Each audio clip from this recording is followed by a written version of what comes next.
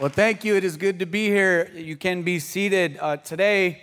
It is a privilege to be here with you. Just a few weeks ago, Pastor Leo was at my church in Scottsdale, Arizona, and he's preached to the people of Impact for the last several years. And so I wanted to tell you a little bit about myself before I get to the message. First of all, as Pastor Leo mentioned, I pastor a church. It's called Impact Church. It's in Arizona, Scottsdale. Has anybody ever been to Arizona at all? Okay, a few of you. Anybody ever been to Scottsdale? Okay, a few of you. Anybody ever been to Zurich? Yeah, everybody. Okay, good, everybody.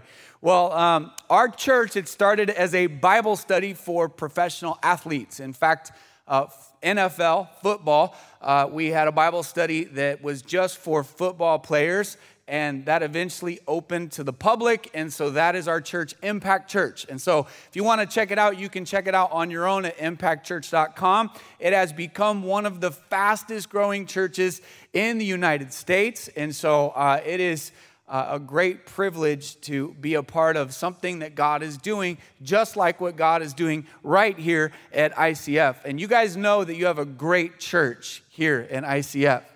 You have a great church because it has great people and because it has great pastors. Pastor Leo, Pastor Susanna. How about a round of applause for those guys, because they are tremendous people who do a great job.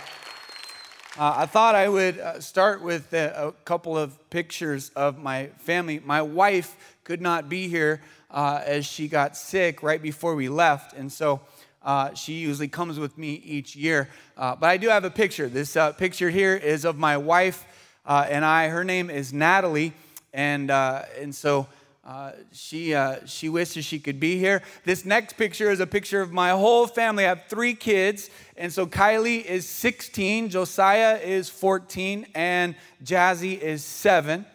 And this is my family. And so my son is here with me today. Jojo, wave your hand. This is Jojo in the front row. So he came with me.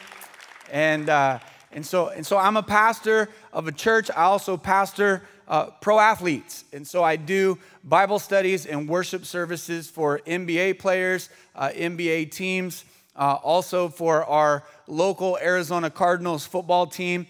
And so I got a couple pictures that I can show you of that. This one is my kids with a famous basketball player. You guys all know Kobe Bryant. And so this was Kobe's last Sunday. This was his last game in Phoenix. And so my kids took a picture with him. And then last but not least, this next picture, you also know this man, the Big Shaq. We call him the Big Shaqtus in Arizona. And but this picture, you can tell how big Shaq is. Look at my fingers and then look at his fingers. He's a big dude. And so I want to have you turn your Bibles on or take out your Bibles and turn to the book of Mark chapter 4. And today I want to talk to you about something that's been heavy on my heart for quite a few weeks now. And that is the storms of life. We all go through the storms of life. Some of you today are in the middle of a storm. You're in the middle of a storm. Storms are part of the seasons of life. They're part of what we go through as people. Storms, the storms of life. And there's all kinds of storms that we go through. In Arizona, we have something called the Arizona summer storms. And those are the monsoons. In Arizona, we have storms that come through Arizona. And Arizona's not really built for storms. So the water comes down and our roads can't handle it. It is just a mess. In fact, maybe you heard, but 10 people lost their lives a few weeks ago. They died in a flash flood in Arizona. The same really is true with us in our own lives. If the flash floods of life come and the storms of life comes and we're not rooted in Christ, then the storms of life can sweep us away. And so today I want to talk to you about these storms. Okay, what kind of storms do we go through? Well, one is we go through relational storms, right? Relationship stuff.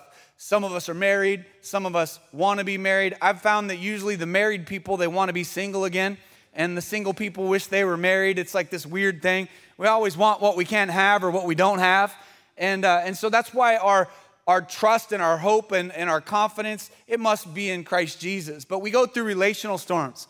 A lot of people go through relationship storms with their parents.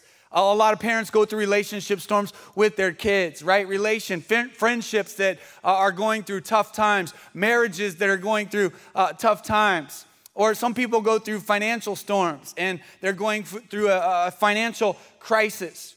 Other people go through emotional storms. I meet these kind of people all the time. In fact, in my world, most of the people that I minister to, they have a lot of money. Pro athletes in the United States, they have a lot of money. I mean, these are guys that on the low end, they're making a few $1,000,000 a year.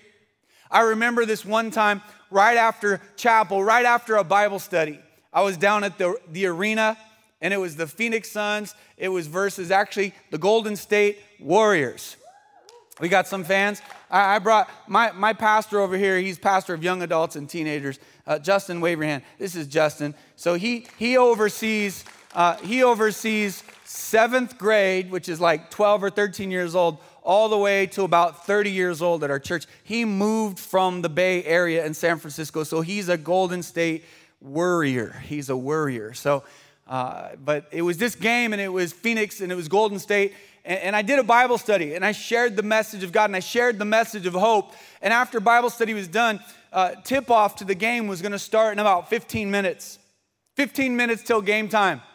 Bible study was over, everybody left, and then in walks this player. He's 7 feet tall, he's strong, he's muscular, he's got his uniform on. As soon as he runs out on the court, everybody's gonna go crazy because he's famous and he's got all this money and he can play the game of basketball really well.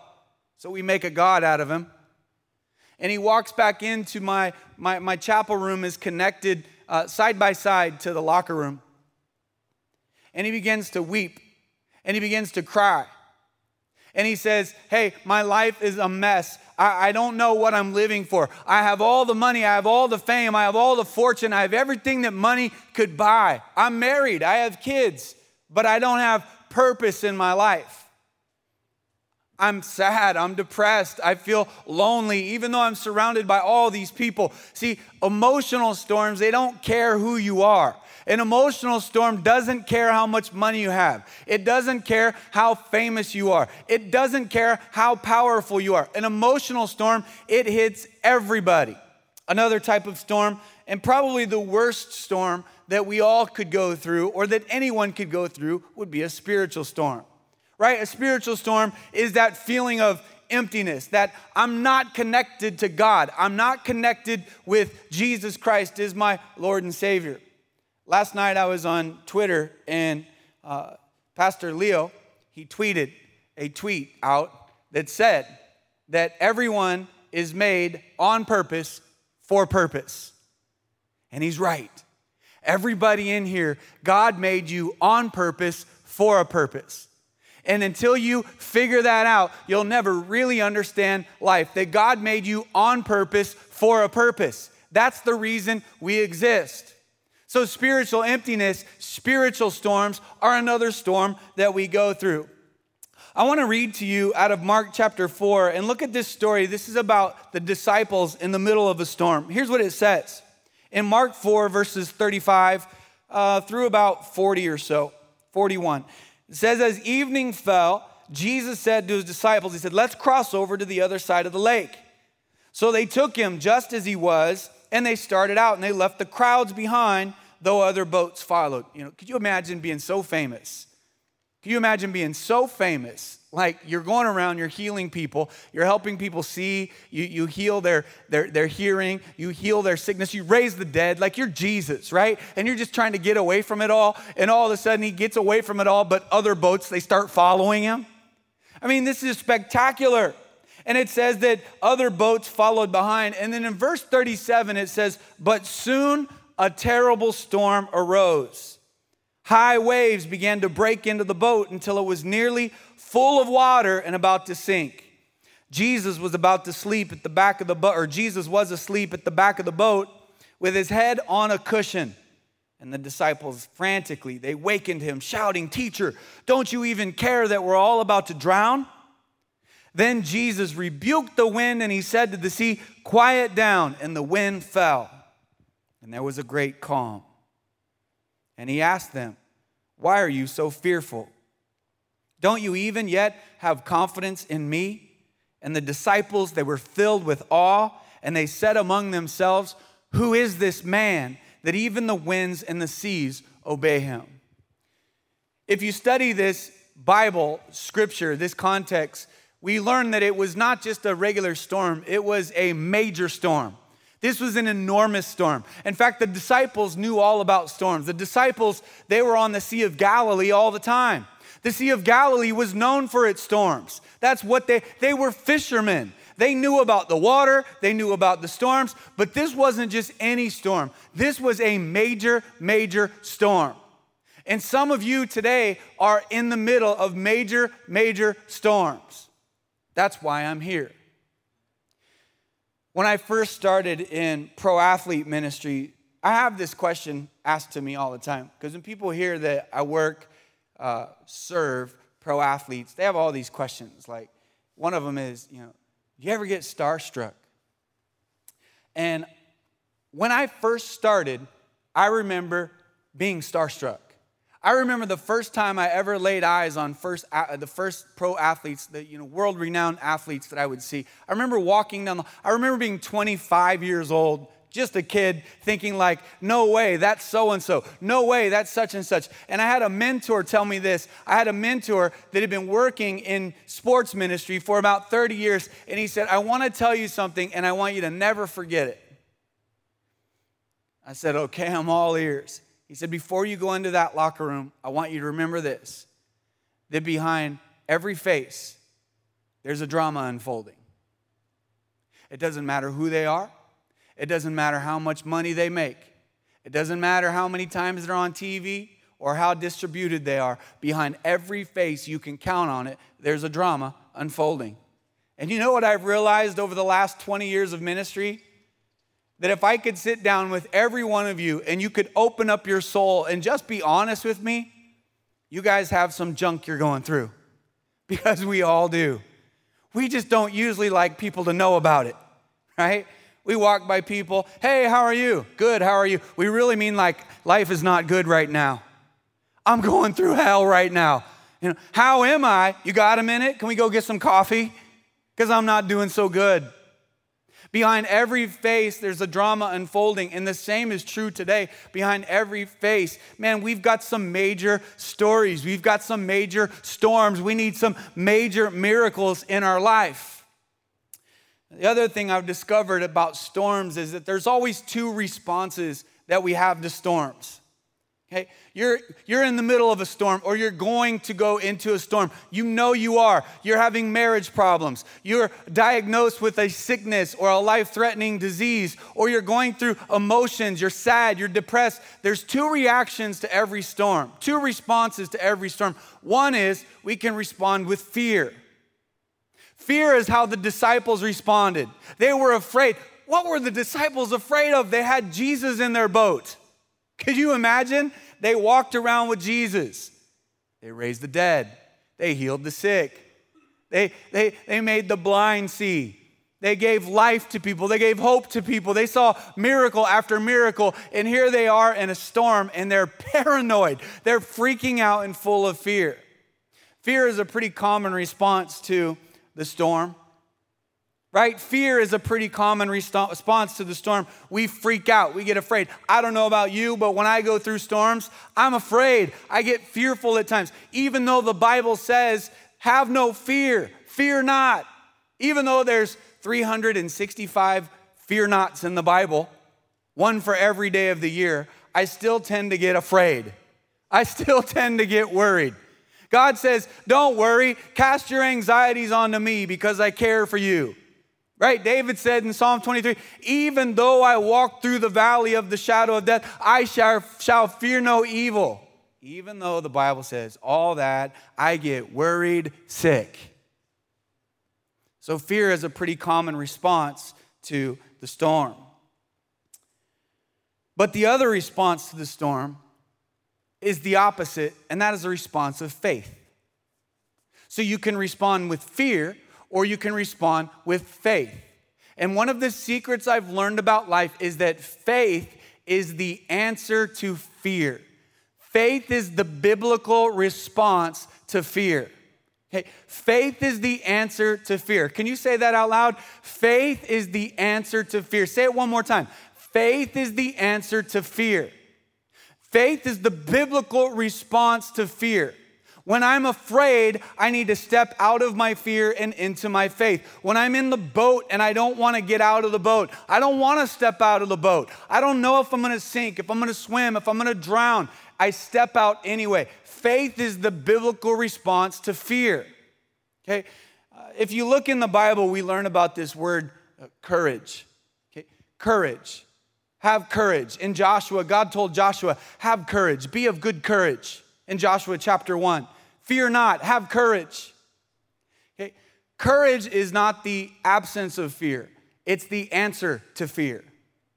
Courage is not the absence of fear. If you never had any fear, you would never need any courage, right? So courage is the answer to fear. So I can have fear in the storm, or I can have faith in the storm. David said, when I am afraid, I put my trust in you, God. When I'm afraid, I put my trust in you. It's like my daughter, Jazz. She's 7, and she thinks she's 16 because she has older teenage brother and sister, right? Jazzy, she hates storms. She hates the thunder. She doesn't like the lightning. She is not a fan. And in Arizona, the summer monsoons come through and the thunder cracks, boom. And I mean, it is loud. It sounds like the sky split open, and she hates the storm. She's afraid. But when I'm with her, she's less afraid. And the same is true. God is with us, that God is in our boat, just like he was in the boat with the disciples. Faith is the idea of hope. See, fear thinks the worst, faith thinks the best. Fear thinks the worst, but faith thinks the best. I want to give you 3 reasons why today you can have hope in the middle of your storm. 3 reasons today you can say, you know what? I'm going to have hope in the middle of my circumstance. The first reason is this: God is omnipresent. Okay? God is omnipresent. What that means is that God is everywhere. Omni means all. Present means that he's present. He's there. He's with us. Right? So God is omnipresent. God knows everywhere you're going to go. He knows everywhere you've been. He knows where you're headed. He sees you going there. He sees you coming out. God is everywhere. There's nowhere you can go where God isn't. Think about that for a minute. David said, even though I walk through the valley of the shadow of death, for God is with me. I can be on the mountaintop. I can be in the valley. I can be in a dark, dark alley. I can be in the light. There's nowhere you can go physically where God isn't there. There's nowhere you can go emotionally where God isn't there. You will never go through a storm alone. It's important. I hope that you never forget that, because many people, they feel lonely. You might feel lonely, but you're never alone. You might feel like God is sleeping on the back of the boat, but God is always there, and he cares for your every need. Okay, God is omnipresent. He's everywhere. He's with you. Just like he was with the disciples in the boat, he's with you. The disciples, man, they had no reason to fear. And we really have no reason to fear either. God is with us. One of my favorite psalms is, and I have a lot of favorites in the Bible, 150 chapters in Psalms. And I like, for example, I like Psalm 23. I like Psalm 51. Okay, Psalm 23 is about when I'm afraid, I've got God, baby, I'm good. You know, Psalm 51 is like when I screwed up, I got God, baby, I'm good. You ever screwed up? Anybody ever screwed up? Anybody ever committed a sin? Let me see your hand. You committed a sin? I mean, you committed a really bad sin. Let me see your hand. Like, it's kind of like really bad. Yeah, really bad. What did you do? Let's just be honest with everybody. No. Yeah. We've all committed some stupid stuff, right? We've all sinned. The Bible says we all sin, fall short of the glory of God. That's why we need a Savior. But Psalm 51 is about the forgiveness of God, the grace of God, the repentance of man. I like Psalm 91. It's about the protection of God, right? That God protects us no matter what. I like Psalm 119. It's about the word of God and it directs my life and it's a light into my path. I like Psalm 150. It's about praising God and singing to God and playing instruments to God. There's a lot of Psalms that I really love, but one of my favorites is Psalm 139. 139. I love this one because this Psalm is so in depth about the power and the knowledge of God and Him creating you. And so this is what verses 7 through 10 says. David said, I can never escape from your spirit. I can never get away from your presence. God, if I go up to heaven, you are there. If I go down to the grave, you are there. He says, if I ride on the wings of the morning, if I dwell by the farthest oceans, even there your hand will guide me and your strength, it will support me. So God is everywhere all the time. He is with me. The second reason you can have hope in the middle of a storm is because God is omniscient. Okay, we know what that means. It means that God is all-knowing. Omniscience, omniscient. God is all-knowing. God knows everything about everything. There's nothing that God doesn't know. Okay, the Bible says some crazy stuff, like God knows the very number of hairs on your head, you know? For some of you, that's not rocket science. But for God, some of us have thick heads of hair. It's a little harder, God knows everything. He knows everything about everything. There's nothing that God doesn't know. Guess what He knows? He saw the storm coming before the storm even began to happen. He's like the only meteorologist who's never gotten one wrong. He sees the storm coming. He sees the storm going. He knows everything about everything. Hey, you think He didn't know about the storm when He got on that boat?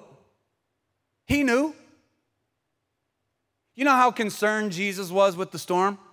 The Bible says He was in the back of the boat and He was sleeping. And the Bible's so detailed, I love it. It says His head was on a cushion. I've thought, I'm going to ask God one day, why did you put that in there? Like, why not just say you were taking a nap? No, you said you were sleeping and His head was on a cushion. Well, I think it's because it's the ultimate depiction of incredible peace in the middle of a storm.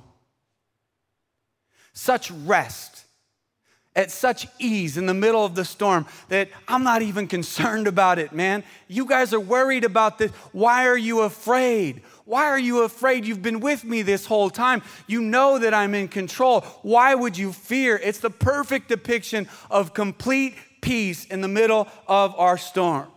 God is all-knowing. Guess what else God knows? He knows everything about you, which is incredible. He knows the way you think. He knows why you think that way. He knows what you're going to think, what you're going to say before you even say it. He knows what you like. He knows what you don't like. He knows where you're tempted the most. He knows where you're weak. He knows where you're strong. He knows everything about you. And He knows what you need to go through to draw you closer to Him. One of the things I've learned about myself is that I'm never as close to Christ as when I'm in the middle of a crisis. I've learned this about myself. I've learned that my prayer life goes up when my personal life goes down. I've learned that when life is hard, I seem to cling to hope more than ever before. My prayer life goes up, like my Bible reading goes up. I'm like, oh God, I just love you. You know I love you, God. Please help me out of this mess. Say it a few million more times. Please help me out of this mess. And one of the things I've thought about, I said, God is probably sitting on the throne and He's probably thinking, Travis, why would I get you out of this mess? I really like your attention right now. I'm really enjoying this conversation. See, there's always a purpose behind our problems. You may not ever know it. I may not ever know it, but there's always a purpose behind your problem. There's always purpose behind your pain. God is all-knowing. He's all-knowing. And I want to read this, another part of Psalm 139, verse 7 through 10. verse 1 through 4. It says, "O Lord, you've examined my heart, and you know everything about me. You know when I sit down, when I stand up. You know my thoughts, even when I'm far away. You see me when I travel, when I rest at home. You know everything I do. You know what I'm going to say before I even say it, Lord." He knows everything about you. And the third reason that you can have hope for the times of trouble, hope in the middle of your storm, is because number 3 is God is all-powerful. He's omnipotent. He's omnipotent. He's all-powerful. There is nothing too big for God. If I could take something in my hand right now and I could stick it into your soul, that's what I would put in there.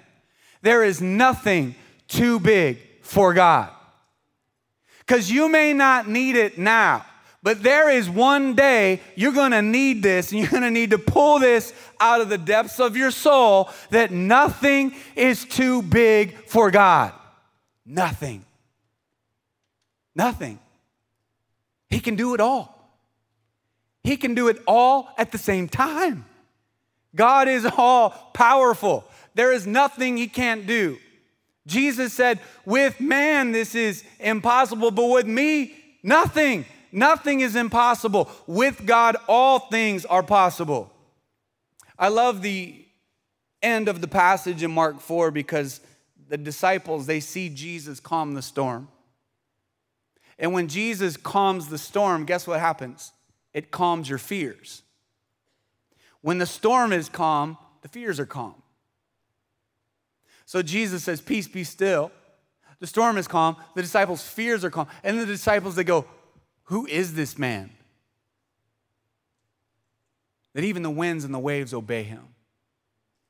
Hey, guess what? That's a 2,000-year-old question. We can ask that to ourselves right now. Who is this man? We sang about it. It's Jesus. It's Jesus. And it is all about him. It's all about him. He's all powerful. Whatever you're going through today, I want you to know that God is all powerful, that he's with you, that he's in your boat with you, that he knows about your situation, he knows about you, and that he's all powerful. God can fix this. God can heal this. God can set you free, but God can also allow you to go through this because it has purpose and meaning behind it. I don't know if you remember this story. Probably everybody knows this story, but there's a story in the Bible about a man named Jonah, right? Jonah. Not the Jonas Brothers, but Jonah. Okay? Jonah. Jonah was the first Bible story I ever taught. I became a Christian, I was almost 18 years old. And I didn't know anything about God. I didn't know anything about the Bible. And my pastor, he came to me and he said, "Hey," he said, "Travis," he said, "we need somebody to fill in and teach the second graders at church this weekend." I said, "Second graders?" He said, "Yeah, they're like 7 years old." He said, "Would you fill in?" I said, "Man, I would be honored to fill in, Pastor." Then I started thinking, like, what am I going to talk to 7-year-olds about? You know? I don't even know the Bible. You think about you for a minute. What would you teach 7-year-olds? And I said, "Oh, you know what? I kind of remember this story about like Jonah and this big fish. It's a big fish." So I said, "Where would you find that story?" Right? So you got to remember, this is before like Google. You know, today you can Google. Not back then. There was no Google. There wasn't an internet. No cell phones. You know, there was just good old-fashioned Bibles. So I went to the pastor's daughter and I said, "I'm thinking about teaching on Jonah." I said, "Could you tell me where I would find this story?" And she said, "Oh yeah, no problem. It's in the book of Jonah." I was like, "Oh, there's a book called Jonah. That's easy. Just look that up in the front." Maybe today you know about Jonah, but if you don't, I could tell you the story about Jonah. in a hurry. Okay, Cliff Notes version of Jonah. Here's the story. Jonah ran from God. That's it. Take away all the other stuff. Jonah ran from God. Like some of you are doing today. He ran from God, like some of you are running from God today. And you know who you are, because as soon as I say that, you're thinking like, wow, he's talking to me, like your heart starts beating. I've been that person in that seat, like you're running from God. I came from Arizona, a 16-hour flight, basically to tell you, you're running from God. I mean, I could have put it on Instagram or Twitter. So you're running from God. That's the story of Jonah. He's running from, you say running from what? The call of God. The ask from God. So here it is. Okay. God goes to Jonah and he says, Jonah, I want you to go to Nineveh and I want you to tell the people about me. I want you to tell the people of Nineveh about me. Well, the people of Nineveh were wicked. They were evil. They would kill people who loved God. They would skin people alive that loved God. I mean, these people were no joke. Oh, by the way, the Nineveh ruins still exist. They're in northern Iraq today. Okay, so it would be like God coming to you and saying, hey, I'd like a question. Would you go to northern Iraq for me today and preach to ISIS about me? And I'm sure everybody in here was like, oh yeah, God, sign me up. I'm in. I'll go. You know, so Jonah gets a bad rap, but I think I can understand the friction. And he says no. And not only does he say no, he runs the opposite way from Nineveh, the complete opposite way. In fact, he pays money to go the opposite way. He pays money to get on a boat. So he gets on this boat, and then guess what happens? Well, the storm comes. The storm comes. And it's a big, scary storm, and the boat is rocking, and it's filling up with water, and the boat's about to flip over, and oh man, everybody on the boat's gonna drown, all because of Jonah. You know what's a fascinating thought? Is that what you say yes to or no to God does not only affect you, it affects so many people. When you say no to God, it does not just affect you. It affects so many other people. And so Jonah goes over to the people and he's like, yo, this is me, man. I know it's me. He's like, me. I'm the storm. God told me I'm supposed to go to Nineveh. I didn't. It's me. Throw me over, man, and the storm will calm. And the people were like, okay. They throw him over. Didn't even have to think about it. Off, get rid of him. And then the storm comes. The storm comes. And then as we know the story, a big fish, man, it must have been a big fish. Big fish comes and swallows Jonah. And Jonah's inside the belly of the fish for 3 days and 3 nights, which is a symbol of Christ dying and being in a tomb for 3 days and 3 nights. And then the fish decides he's getting sick, spits Jonah up. Where? On the shores of Nineveh. It's like, no, you're going there. One way or the other.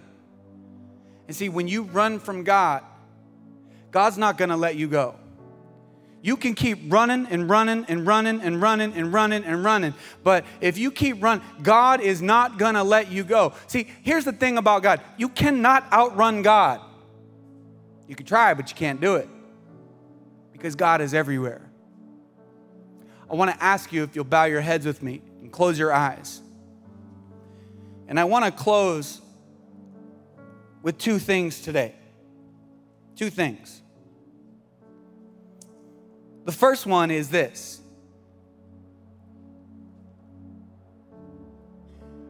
Today, many of you, you're running from God. You're running from God. You're trying to live life on your own. You're running from the ask of God. You're running from the call of God. You're running from the purpose of God. You're running from a relationship with God. You're running from God.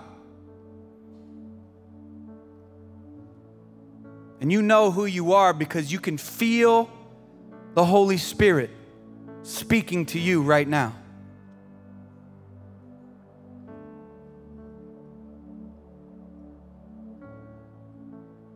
And today, if you're running from God with everybody, just please, heads bowed, eyes closed, no looking around. But if you say today, Pastor Travis, that's me. That's me. This message is for me. I am running. That's me, man. I admit it. I'm running from God. Would you just lift your hands so I can see it? I already see a lot of hands. Anybody else?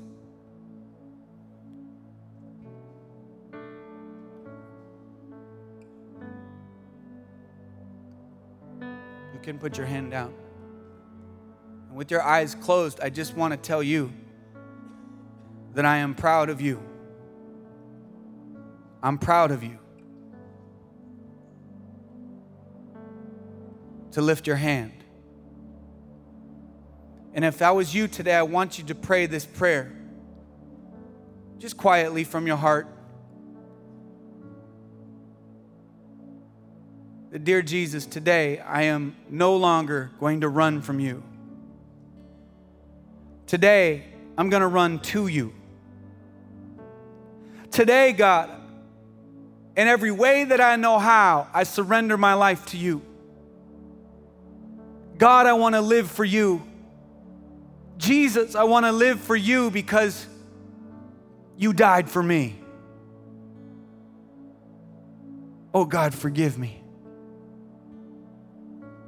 God, forgive me of my sins.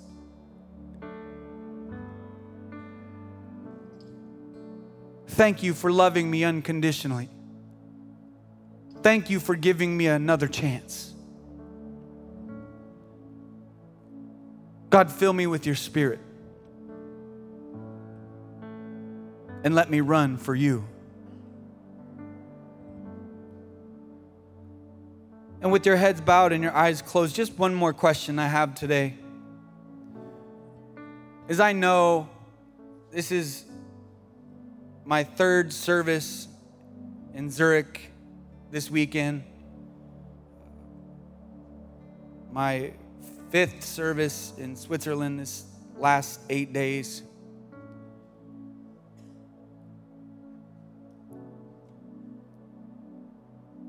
And every service, it ends the same, with a huge response to God. But today you say, Pastor Travis, I am going through a storm. I'm in the middle of a storm. Maybe people don't even know about it, but you're in a storm today. And you need Jesus to calm your storm.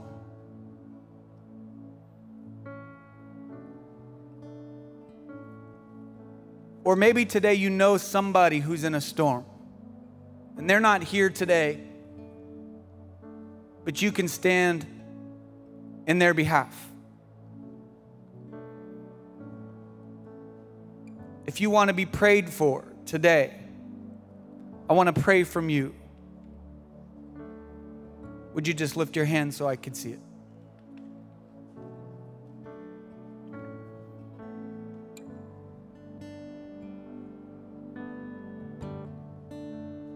God, I pray for every hand that's lifted high right now. God, every hand that says, Jesus, I'm in the middle of a storm. Oh God, would you do what you do, God? God, would you do the impossible? God, we know that you're all powerful. God, we know that you're all knowing.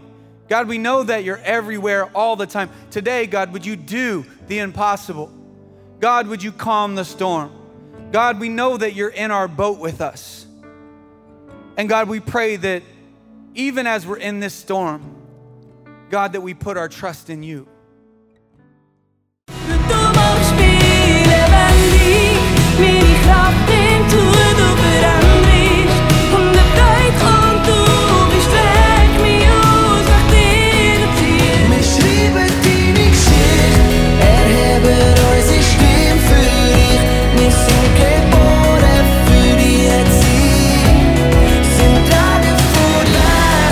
Ich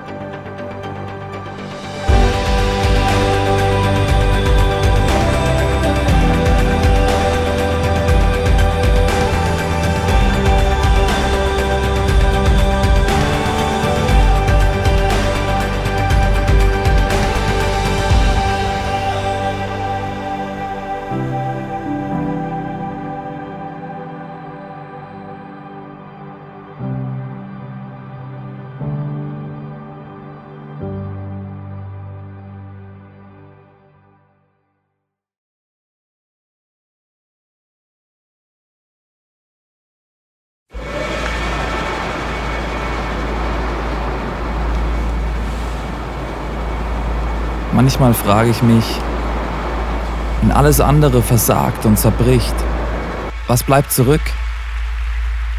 Warum sind wir von überall hierher gekommen? Weil am Ende vom Tag nichts anderes Bestand hat. Wie würde das aussehen? Was wären die Konsequenzen von etwas so Radikalem? Wie würde es aussehen, Jesus tatsächlich zu folgen?